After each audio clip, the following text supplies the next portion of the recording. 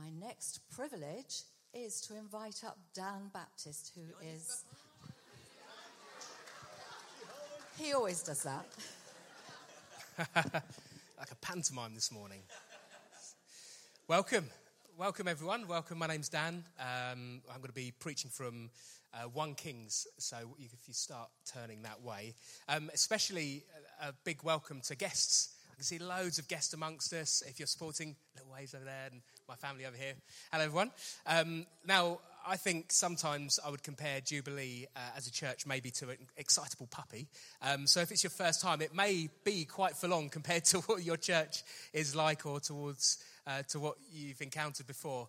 But we love to enjoy God here. And, some people get really, really excited about sports and their favourite sporting team. I would say this church gets really, really excited about the love of God in that same way. And that's why the noise, that's why the sort of celebration and delight, because he's been that good to us and we've encountered that. I'm actually, so guests for a moment, you can kind of tune out. I'm going to speak to our church family for just a moment about serving and serving in this church. You've got one of these. Without a little bit of explanation, this is going to look quite cold. So I thought I'd give a bit of explanation to it. In Matthew 20, verse 28, it says, "The Son of Man did not come to be served, but to serve, and to give his life as a ransom for many." This was Jesus coming, and the King of Heaven, wrap your heads around this for a moment, didn't come that he would be served, but he came, the King laid it all down so that he would be able to serve. And that's the example that as Christians we follow. So when we look to follow Christ, one of the things we're saying is I'm walking in a life of service. I'm not looking to be served, but I'm looking to serve. And one of the ways that we get to do that is in church life. I'll be having a family meal this afternoon, and it's not going to be fun for one person, mum, if everyone just sits back and goes, "Go on then, put a show on. Let's see what you've got." It's much more fun if everyone plays a part. There's places to stack the dishwasher, there's setting the table, there's looking after kids, there's all of that sort of stuff. And it's the same within church life. If we leave all of that to just the few who are out at the moment serving our kids, then guess what? They get pretty tired. But when we all take the load, then it gets pretty exciting. In the past, this church was really kicking a trend in church life because it was about 70 to 80% of folk in the church who were serving, which is incredible. I think since COVID, that sort of knocked a bit of our confidence, and we're coming up over 50% now. So this is a real opportunity this morning to, let us know where you're serving. We want to make sure that we're protecting folk. We're not serving in too many places, but also it's an opportunity just to register your interest. You're not signing up, you're registering your interest. There's one area that's not mentioned on here, over 65s, and they would really love folk to serve in that area. So if you've got a piece of paper, then before you fill it out, as I say, guests, just leave it where you are. But if you're a family, if you call this church your home, then you can add that one and either tick or say, "Yeah, I'd love to serve." But we'd love to gather those things in. If you fill that out this morning, leave it on your chairs, and then the welcome team will pick that up. Okay, that's a bit of an explanation about that. This morning we are in 1 Kings 19, 1 to 18.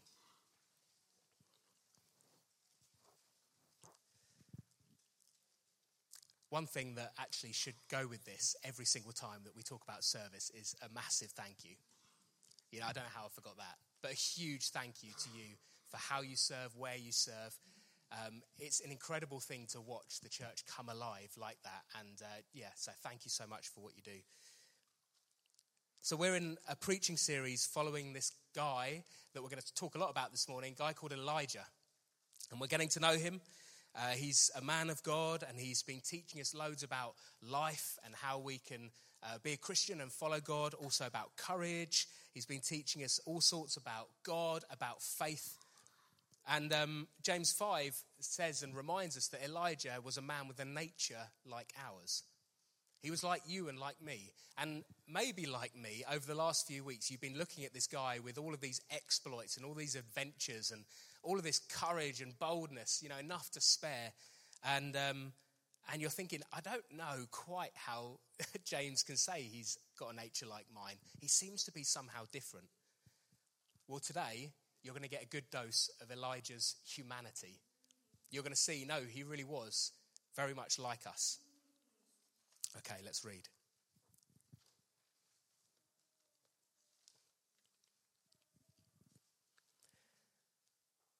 Ahab told Jezebel all that Elijah had done and how he had killed all the prophets with the sword. Then Jezebel sent a messenger to Elijah saying, "So may the gods do to me, and more also, if I do not make your life as the life of one of them by this time tomorrow." She's threatening him. She's threatening him and she's looking to kill him. Now, I'm aware that we've got guests this morning, and that's not necessarily the opener that I would have loved for a preach. So we need to just backtrack just a moment to get to where we've got to and why she's doing this. You see, this guy Elijah, he's acting as a prophet of God, and he's been sent, and his message to Israel is there is one God. You see, Israel are following many, many, many gods. They're making their own gods. They're doing their own stuff. But his message is there's one God. And so he's calling these people back to that one God. And over the last weeks, we've seen how Elijah manages to pronounce and hold off the rain for 3.5 years. He says there's going to be no rain. It's going to be a sign that you need to come back to God. And there is then no more rain. We see how actually Elijah, when he calls down fire from heaven to consume a sacrifice that's been laid as like an opportunity to show the power of God, fire from heaven, it records, comes down and consumes it, and the water, and the dust, and everything else. We saw last week how when Elijah prays for rain, the rain comes. Suddenly, the heavens open, and rain once again is falling on the land. I mean, it's like we're reading something from J.R. Tolkien. It's like we're following the steps of this guy and his adventures, and it's incredible. And so when Ahab and Jezebel this morning threaten Elijah with his life and say, "We're coming to get you. You better leg it because we're going to kill you," I think we're kind of expecting what's Elijah going to do this time, you know? We've seen some of the things he's done in the past and the acts that he's done and the fire. Like maybe he's going to call down fire again. That will show him. You know, I wonder what he's going to do. Maybe he'll just ignore them because all the power's been taken out. You know, all of their authority. Now, all of a sudden, the rain's coming and everyone in the land is saying, wow, that God is the one true God. Maybe he's just going to ignore them because they're sort of irrelevant now. I wonder what he'll do. We're kind of watching and waiting because when someone challenges Elijah, there's going to be fireworks. You know something's going to happen, right? So then we read in verse 3, then he, Elijah, was afraid. What? We're not used to this, are we? Over the last few weeks, we've been looking, and Elijah's a lot of things, but he's not afraid. You wouldn't say that about him. It says he rose and he ran for his life. And he came to Beersheba, which belongs to Judah, and he left his servant there. But he himself went a day's journey into the wilderness and came and sat down under a broom tree. And he asked that he might die, saying, "It is enough now, O Lord, take away my life, for I am no better than my fathers." And he lay down and he slept under the broom tree. And behold, an angel touched him and said to him, "Arise and eat." And he looked, and behold, there was at his head a cake baked on hot stones and a jar of water. And he ate and drank and lay down again. And the angel of the Lord came a second time and touched him and said, "Arise and eat, for the journey is too great for you."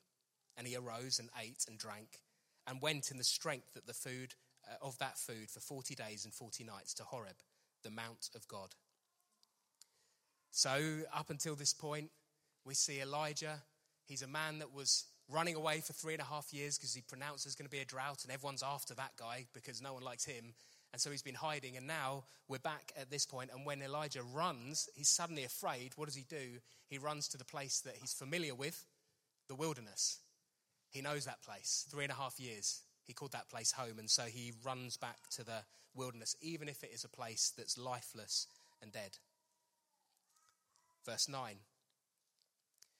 I love this one. It's entitled, "The Lord Speaks to Elijah." It's an important one. There he came to a cave and lodged in it. And behold, the word of the Lord came to him and said to him, "What are you doing here, Elijah?" And he said, "I've been very jealous for the Lord and the God of hosts, for the people of Israel have forsaken your covenant, thrown down your altars and killed your prophets with the sword. And I, even I only, am left. And they seek my life now to take it away." And he said, this is the Lord now, "Go out and stand on the mount before the Lord." And behold, the Lord passed by, And a great and strong wind tore the mountains and broke it into pieces, the rocks before the Lord, but the Lord was not in the wind. And after the wind, an earthquake, but the Lord was not in the earthquake. And after the earthquake, a fire, but the Lord was not in the fire. And after the fire, the sound of a low whisper. And when Elijah heard it, he wrapped his face in his cloak and went out and stood at the entrance of the cave. And behold, there came a voice to him and said, "What are you doing here, Elijah?" And he said, "I have been very jealous for the Lord." He does his thing again. "I've been very jealous for the Lord, the God of hosts, for the people of Israel have forsaken your covenant, thrown down your altars and killed your prophets with the sword. And I, even I only am left, and they seek my life to take it away." And the Lord said to him, "Go, return on your way to the wilderness of Damascus." There are some times in our lives where God isn't saying, "Yeah, let's go on, let's march on, we're going forwards. Sometimes he's saying, "No, you need to backtrack. You need to go back the way you've come. We're going to go that way because there's some stuff we need to sort before we move on." I remember a friend who gave his life to God. He was in, I think it was his early 20s, gave his life to God. And he'd been working for a long time as a builder. And he'd not been paying tax for a long time. So he'd been just sort of taking cash in hand. And that was just how a lot of the building industry's done. And so he didn't think much of it. He became a Christian. He was suddenly like, it wasn't a shame-filled thing. It was like, I want to make that right. I don't want that anymore. I'm going to make that right. And so he handed himself into HMRC. He had to go back the other way. And so he called them up. And you can imagine the phone call, because they probably don't get many of these, where he's like, "Yeah, so this is what's been going on, and I want to pay what I owe." And so the lady said, "Why?" He said, "Well, I've just become a Christian, and I want to pay what I owe." And for the next few years, he had to pay back over £12,000. It was costly, but he did it so joyfully. Something in this, the Lord said, "Come back this way with me," because he wants to utterly set you free. And we read on, "And when you arrive," so God sent him to the wilderness of Damascus, "go back that way. And when you arrive, you will anoint Hazael to be king over Syria. And Jehu, the son of Nimshi, you shall anoint to be king over Israel.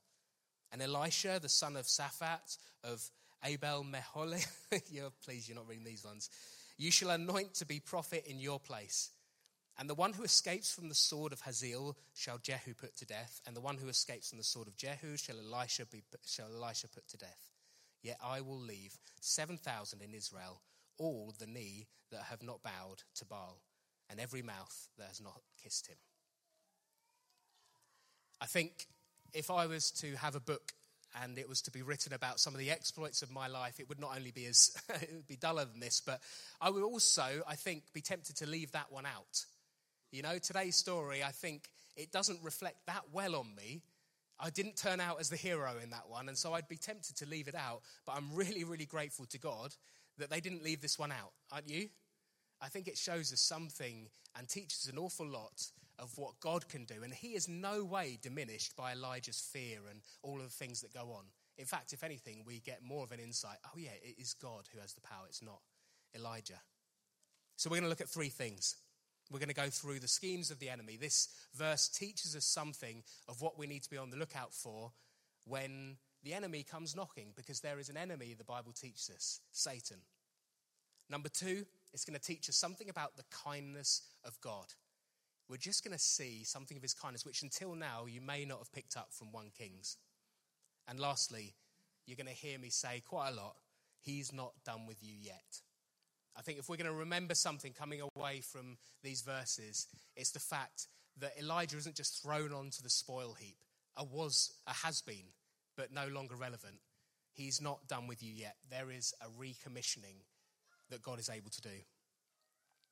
Firstly, the schemes of the enemy. As I said earlier, we left Elijah on a high of his life in the previous weeks. You may not have been here, but he was on the high of his life. He's been praying for rain. The rain's come after 3.5 years. There's all of these miraculous signs and wonders, and he's just on the high of his life. What I see from this is that the enemy couldn't prevent God from sending the rain when God wants to send the rain. The enemy couldn't do anything about it. When Elijah pronounces, no, the rain's coming, and by faith holds to that, the enemy can't do anything about that. Silenced. But then something surprising happens. It's supposed to be the moment that Israel are coming back to God. It's like a revival moment. They're seeing this miraculous sign that everyone is encountering, but then something surprising happens. Elijah, this mighty man of faith, gets scared. He gets scared. Because hear this, if the enemy can't stop a work of God from happening, which he can't, because when God says something will happen, he has the power to do it, he will then change tactics. And he'll then go and do different things. And for Elijah, that looks like intimidation. He can't do anything about what God's doing, so he looks to intimidate the man of God to keep him quiet. He tries to limit us. He tries to take you out of the race in any way he can. If God's going to do that, well, the enemy can't do anything about that, but he can do something about you, and maybe you'll believe the lies when he tells them to you. Maybe you'll run and be scared. You see, you need to hear this. I think sometimes when we get discouraged and when depression comes knocking, I'll share my own story in a little bit. Sometimes we can think, oh man, can't tell anyone about that. That's my weakness. Oh man, that's not good. Christians shouldn't get depressed. We should have joy all the time. Like this morning, these guys are leading us. That's not real life, is it? You need to hear it's not a sin to be discouraged, and it's not a sin to be depressed. It's what you do, where you turn when you're discouraged and depressed. It's not a sin to be in that place. Elijah's in that place, but where does he turn to? What sorts of things does he start listening to? That's when we get in trouble, right? Remember that Jezebel and Ahab have spent 3.5 years previous to this hunting him down. They've been out to get him. 3.5 years. They couldn't find him. If Jezebel was going to kill him, she'd have done it by now. If she could, she would have. Don't be confused about that, because for 3.5 years they were looking to get him, but they couldn't. And so they didn't. So now she intimidates him. If she could have actually seen through the threats of her words, she would have done. She wouldn't have waited about. She wouldn't have sent a servant to go and deliver it. She'd have gone herself and dealt with him, but she can't. And so she didn't. But she threatens him. Some of us, I think we know the love of God, or we have known the love of God in our lives. We've maybe met with God. We've maybe met Jesus, encountered his love and blessing, and it's like, wow. But now, instead of running towards that blessing, we're running away from it for some reason. Just like Elijah. The same rain that he was praying for comes, and he's no longer running towards that rain and blessing. He's running away from it. The very same rain and blessing. And as I got to this bit of my preparation, I just felt it was an important thing that someone needed to hear.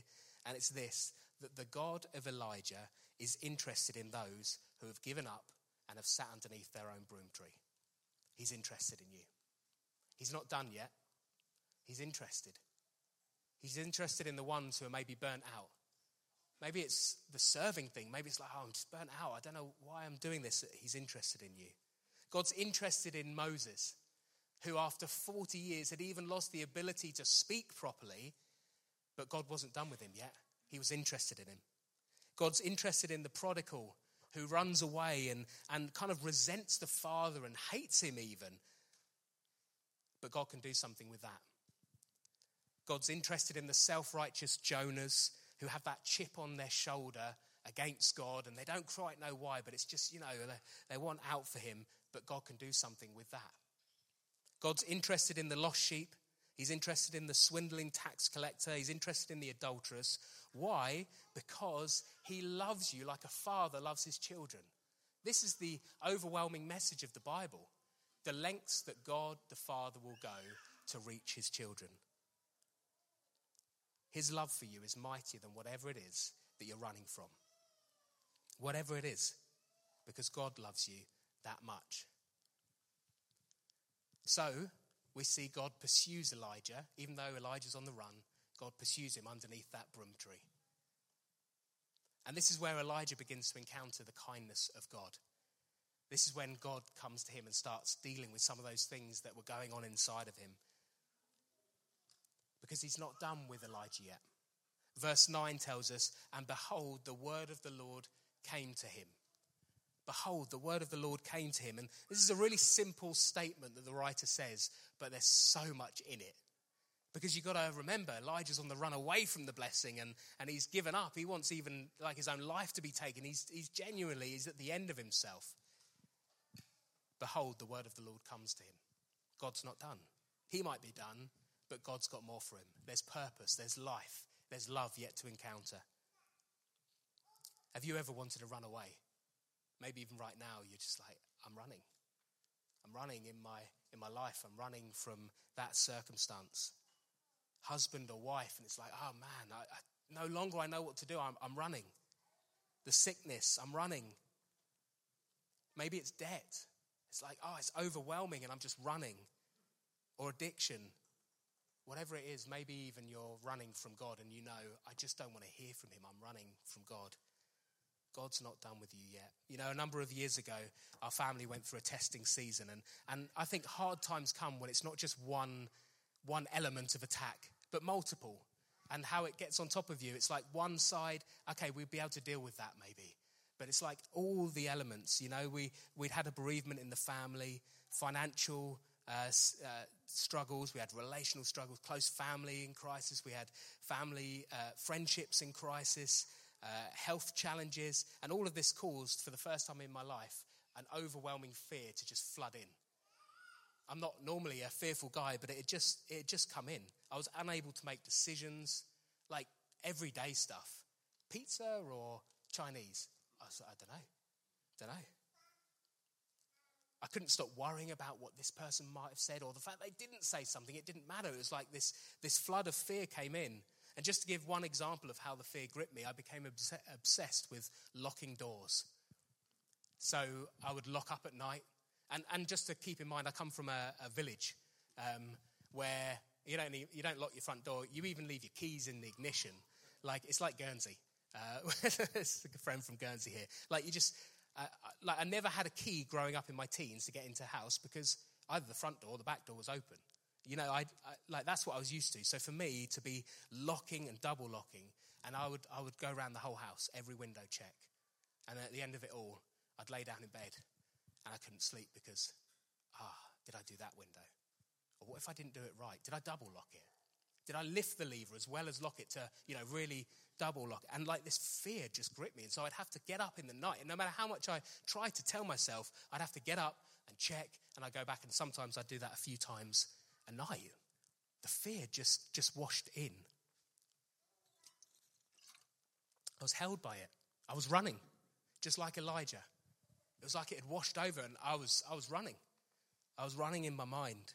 Do you ever run away from God, what God's asking you to do? If so, you need to hear this word. The word of the Lord comes to him. And even a second time, the word of the Lord comes to him. That is golden for me when I was in that place of fear. It's just gold dust. He's not done. Okay, I can trust him. And God says to him, what are you doing here, Elijah? You love that question. God knows. You know that, right? It's like Adam and Eve. Where are you? He knows where they are. Like, it's like a parent playing hide and seek with their kid when they're hiding in the corner like this. It's like, I know where you are, but why are you there? So he says, what are you doing here, Elijah? And Elijah, goes through that spiel and then a great wind shatters the rocks and the earthquake moves the earth. Remember that? And the fire comes outside, but we're told that God's not in those things. What's that about that? Instead, his presence comes in a quiet whisper. And I think we're meant to see the kindness of God in that. I think we're meant to see something of the kindness of God, because the last thing a broken person needs when you're at the end of it and you just wish you take my life, Lord, the last thing that person needs is a pep talk. It's like come on, you'll get through it. You'll be all right. That's the last thing you need, or a loud rallying cry. Come on, we're back again. That's the last thing you need. Instead, what God does in his kindness is he draws close in a whisper. And you're meant to see that he has come in his presence just for Elijah. Just for him. And I was kind of wondering, what's the significance of God repeating the question? Did you notice as I was reading it, he says once, what are you doing here, Elijah? Elijah gives his answer. Then there's a show of power, like, wow, he's not in that, he's not in that. It comes as a whisper. Why? Why did you repeat it? And I was looking for differences. They're exactly the same. So why? Why repeated, God? I think it's in something that we can't see with our eyes, in the tone. It's in the volume. The first time the Lord interrupts Elijah, what are you doing here, Elijah? The second time, what are you doing here, Elijah? There's such a difference. One shows the very kindness of God. God knows why you're running. He knows why you're stuck. He knows the kind of thoughts that you just, I don't know how to sort that. He knows. But he does say, what's going on? What's going on? And we just see the kindness. That whisper from God is more powerful than Jezebel's screams of fury and threat. Just that whisper. That whisper has the power to undo all of the fear that's going on in Elijah's life. Just that whisper. God in this place is recommissioning Elijah. God in this place, in this whisper, in this place of intimacy, of the presence of God. You've got to be close to someone to hear a whisper, don't you? And you just get the picture, God's drawing close to Elijah. God's recommissioning Elijah. God speaks.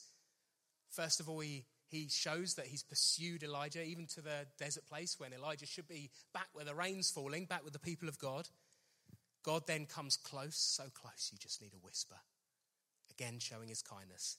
And then lastly, and this is an interesting one, he deals with the lies that Elijah is believing. Because this is the thing, when you get fearful, some of it is based on truth and some of it's just lies. But it all gets muddled in your head.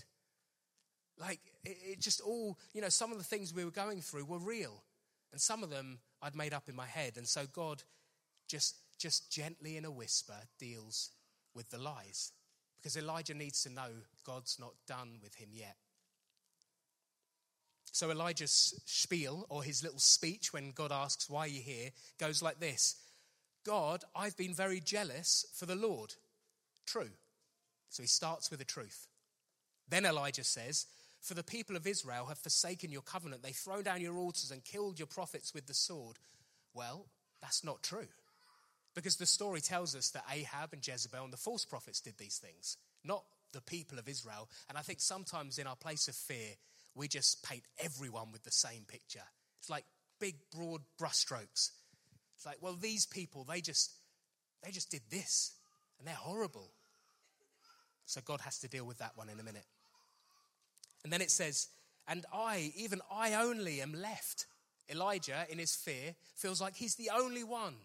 I'm the only one going through this, Lord. I'm the only one left in all of Israel that's been faithful to you. And now I just want to go. God has to undo this too because it's not true. God tells him later, no, I've kept 7,000 who have not bowed to Baal and have not given up on my name. But when we're in fear, when we're running away from God, these lies they take a life of their own. So we start saying things like, there's no one else that's going through what I've gone through. There's no one else that loves you, Lord. It's just me. Not true. But he finishes with the truth. And they seek my life to take it away. Yeah, that's true. Jezebel does want to. I mean, she can't, unless the Lord says so. She can't, but that is what they want to do. So often our situations in our lives, there are elements of truth. And maybe we start even our prayers with truth. But then there is huge stuff in the middle, which we just, we're on a roll and we're fabricating. For me, some of the things I was saying at that time when I was running was some stuff like, God, you know I didn't get into this job of leading the church and a family to encounter all of this pain. That was true. I didn't. You know I wanted to serve you, God. You know I wanted to do the best I could. And it's kind of going wrong. That was true. But I'd follow it with a lot of exaggeration and self-pity. Things like, why does everyone hate me?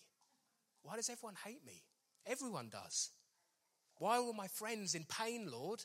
Why are they all suffering and none of them are able to even support us and they're going through their own stuff? Why have you allowed my health to deteriorate and now I'm in this place and I can't even, And I just add, why God? Why God? Signing off at the end, I'm really struggling, Lord. True. But he needs to unpick these things, and he does it in a low whisper. He'll do it even after, in a response of communion, because he loves you.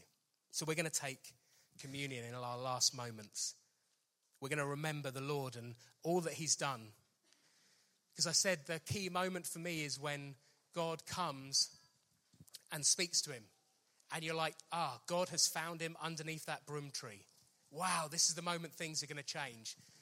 Remember, we have a God who doesn't just find us underneath the broom tree, but his name is Emmanuel, God with us. God with us. The message of the Bible is that Jesus Christ loved you so much, he didn't just send his spirit from a distance underneath the broom tree, but he came himself. He came. Jesus Christ was born as a baby to bridge the gap for you and for me. If you're a believer this morning, then you're welcome to take communion.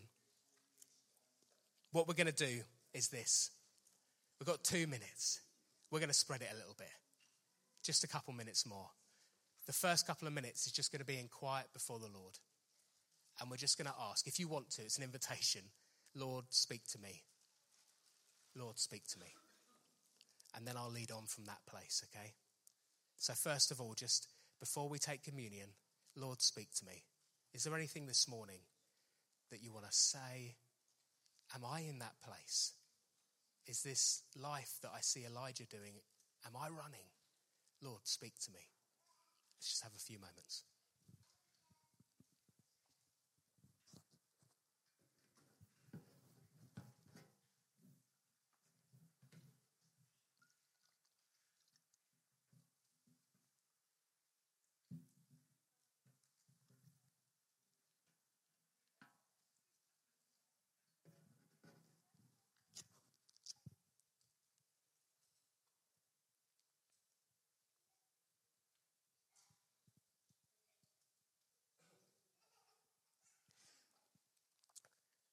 Perhaps you've never even prayed to God and you're like, I don't know how to start. You can just ask, God, would you speak to me? He answers the child's prayer. He answers your prayers if you've been a believer for 40, 50 years. Remember, he already knows. He already knows.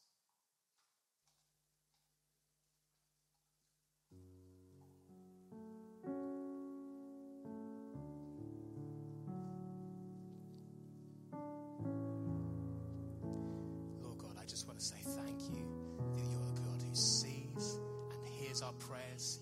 You're the one who sees us in our despair. Anyone here that's just wishing it would end, Lord, I thank you. You have a concern. You have a kindness, a love for that one. Lord, I thank you. Scripture makes it so clear how much you love us. But Lord, we can sometimes believe the lies. I ask, Heavenly Father, for your kindness and your mercy to rescue us, that you would speak again. Lord, a recommissioning word this morning, I ask in the name of Jesus. Lord, I pray for any threats that are going around our head, any things like that, Lord, that you would unpick. Lord, I pray for any exaggerations where we have just been saying broad brushstrokes. I pray, Heavenly Father, we would again come to you and you would speak. Speak again, Lord. Lord, so we thank you for this bread and wine that represents your Son and the sacrifice he made, that we would be able to come to the presence of God. We thank you. It means our life. It means everything to us. It's the excitement of earlier, but it's also the depths of intimacy right now. We thank you, Heavenly Father. Yeah, we thank you for your body broken for us, Lord. Your life given as a ransom for many. We remember that you did not hold back from giving all you had, and we thank you for this love, which means right now we can know the life of God. We pray that this bread and this wine or juice might go deep inside our lives, causing the work of Christ to bear much fruit in our lives. Amen. Amen. Amen. Please, you peel the top and you can take out the wafer. Give thanks to God as you take it, and then take off the rest, and you can drink the wine. I'll take mine in a second. Yes, Lord God.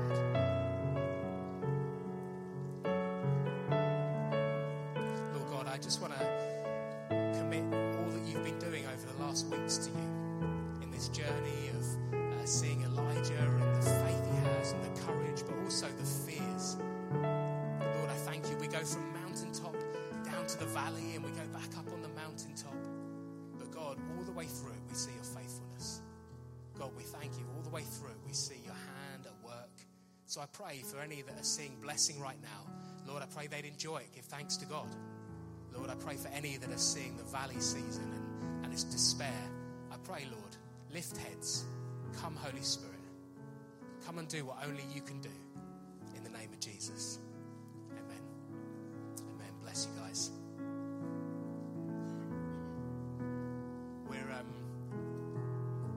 There's sort of a quiet, if you don't want to rush away, you don't have to. It's a moment to go and grab kids, if you've got kids, and they'll come down and make a bit of noise. But feel free to just turn to someone near you if you don't have to get your kids and just have a discussion. What is it? Maybe there's something for some of you. It's like, we've been running for too long. Come on, let's pray for each other. Let's seek God, okay? So no rush, but unless you've got kids, then let's go and get those. Bless you. Thanks for being this morning. Hey, my name's Dan Baptist and I'm lead pastor here at Jubilee Community Church. We really hope that something from this morning's word has blessed you and reached you. And if you'd like to talk about anything you've heard or just be able to talk about maybe faith or get some prayer, then please get in contact. You can email us, give us a call at the centre, and one of the team's going to get back to you. We'd love to do this, especially if you're just thinking about what it is to become a Christian. You want to sit down and really talk that through with anyone. We also run regularly on a Sunday some Joining the Church courses. And if you want to know more about Jubilee Community Church and what it is to belong here, then you can just find out online when the next one of those is going on, and you can attend, have a meal, sit down, talk about it. We also have some amazing midweek group life where it's a great opportunity to dig further into your faith. Again, you can find out that on our website too. Anyway, just wanted to say hi and bless you, and we'll catch up soon.